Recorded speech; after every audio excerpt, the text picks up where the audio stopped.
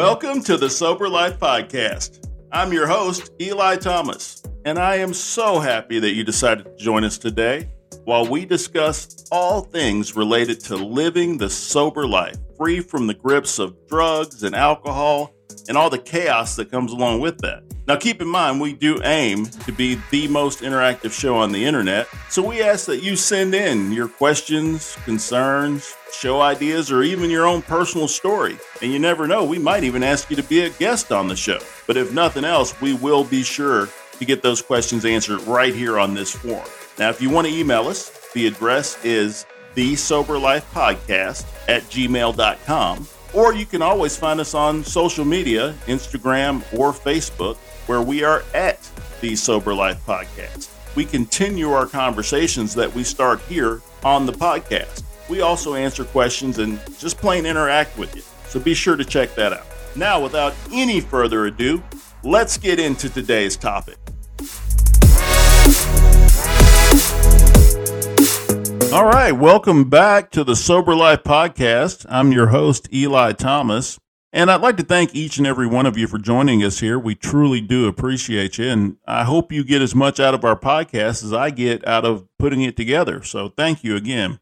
Let's go ahead and get into the good stuff, get into our topic today. Just before we do, I want to get into our quote of the day, and that comes to us from Russell Brand, the actor Russell Brand, and here's what he has to say.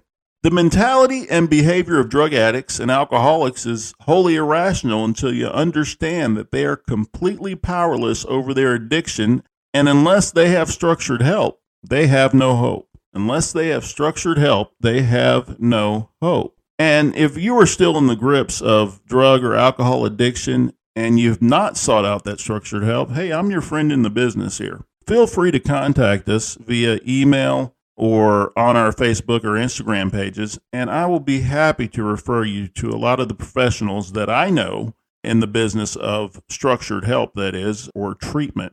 Have no problem giving out that referral, so please don't hesitate. But now back to our topic. Our topic today is, how do I know if I'm an alcoholic or a drug addict? How do you know? I mean, is it just written across your forehead, or do you get like a special T-shirt for it? Does somebody come up and tell you? Because a lot of times when we're in the grips of this addiction, people will tell us, but we don't really take their advice. That's just kind of how it works. That's the nature of an addict, and that might even be one way that you know. But how do you really know? And there's been books written on this. There's been audio tapes written on this. There's been 3-hour-long seminars done about just simply knowing if you are an addict. And I mean, my gosh, there's PhDs galore out there, psychiatrists, psychologists that have written extensive studies on the topic. And sometimes it just gets to the point where you just kind of quit reading because it's a little bit too much. But I have 3 simple questions that I believe will tell us the answer to this question. And these are simple questions that you can ask yourself. And again, remember, sobriety is in the honesty business. So when you ask yourselves these questions, be sure that you're honest with yourself, because really you're only lying to yourself, so why bother? But question number 1, I would say, is, do you crave or do you have this super increased tolerance for your drug of choice or substance of choice? So we're not going to put it in a box. We're going to leave it wide open. Whatever your DOC is or drug of choice is, do you crave it when you're not supposed to? When the average individual doesn't, like, I don't know, first thing in the morning, before you even get out of bed, you got to have a little something. Or maybe while you're doing something else, something important, like, I don't know, at work, and you find yourself craving or wanting your DOC. Do you have this crazy high tolerance? I mean, I ran into a guy not too long ago, and this man was drinking 40 beers a day. And I mean, my goodness, who has the ability to drink 40 beers a day? You're not born that way. But this individual, and I've met several individuals that have these super high tolerances for things. And that's just talking about alcohol, but the same thing happens with illicit drugs, where you have this increased tolerance. So maybe you find at one point you were snorting your DOC, and now all of a sudden you're injecting it. And maybe you're running out of places to inject it. You're injecting it in places like your toes, things of that sort. That might be a sign that you might be an addict. You find yourself having a couple of shots of vodka or whiskey or whatever the case may be, and it's 9 o'clock in the morning and you haven't even gotten out the door to go to work. That could also tell us that, there may be a problem here.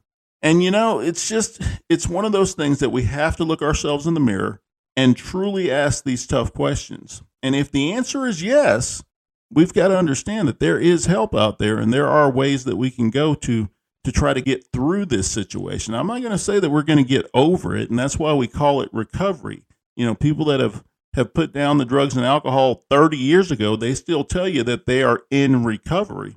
Because, we've got to understand that as addicts, be it alcoholics or drug addicts, we do have a disease, and it's in us. It's always kind of hanging out in the background. And if we don't take care of said disease, then it will flare its ugly head again. And I always equate it to having cancer. And cancer is a horrible, horrible disease, and I'm not making light of it.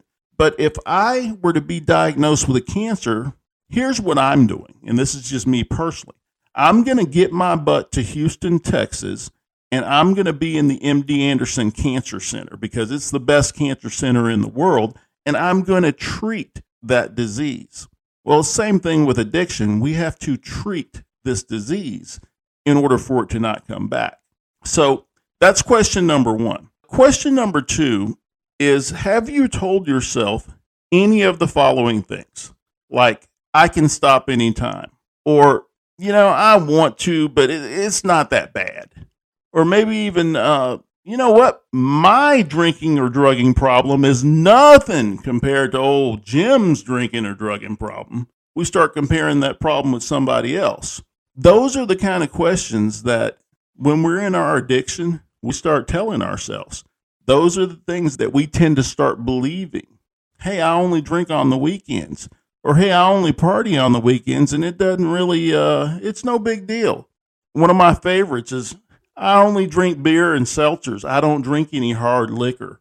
That's always a good one. I actually ran into a young lady of 20 years old, full-blown alcoholic and addict. And this poor thing actually said the words out loud that, hey, I think this is working for me because I'm going to go back to drinking, but I'm only going to drink those seltzers like the White Claws and the Topo Chicos and things of that sort. That's all I'm going to do is I'm going to drink seltzers. And this poor child actually believed it. And one thing that we know in the addiction or substance abuse business is that a little bit is typically too much. A little bit of whatever that trigger is typically too much. So even going back and doing something as simple as drinking seltzers, well, yeah, that works for some people. People that don't have the disease, people that don't have what the Alcoholics Anonymous call the allergy. I think old Bill Wilson that wrote the AA Big Book, he was one of the authors. He described alcoholism and drug abuse as having an allergy, much like having a peanut allergy. If you had a peanut allergy, you probably wouldn't go hang around and eat peanuts all the time. Payday bar would not be on your menu. Well, it's the same thing when you have an allergy to drugs or alcohol. Once you have that substance, no matter how small or how light it is, it flares up something. It's like poison ivy. All of a sudden it flares up on you and you're full blown back into your addiction in one foul swoop. So that would be the second thing that I would ask myself. Have I told myself any of these things? It's no big deal. I can stop anytime I want. It's not that bad. I only do it on such and such occasion. Hey, that DUI wasn't even my fault. Things of that sort. If you're telling yourself those kinds of things, then there's a pretty good possibility that you might be an alcoholic or an addict. And question 3, and we really, really have to be honest about question number 3.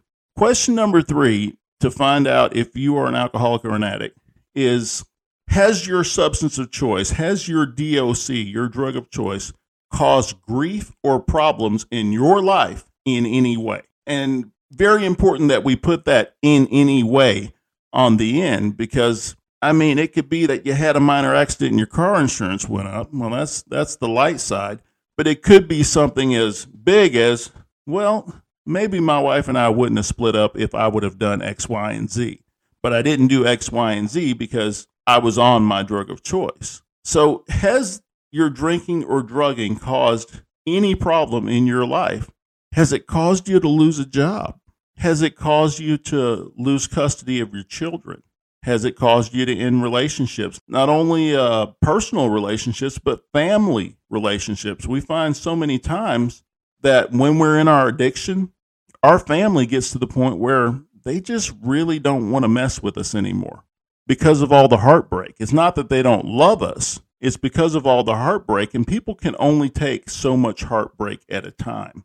And eventually, as addicts, we will wear out our welcome there. So has my drinking or drugging caused me any problems in my life?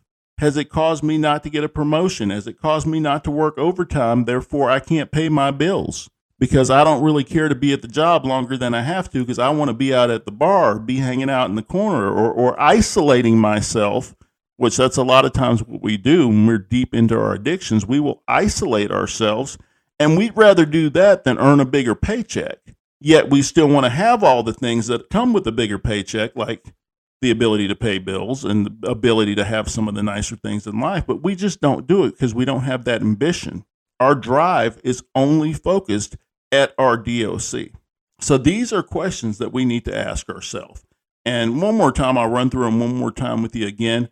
Question number one, do you crave or have an increased tolerance for that DOC, for your drug of choice? Question number two, have you told yourself a bunch of lies about your drinking or drugging that you know darn well are not true?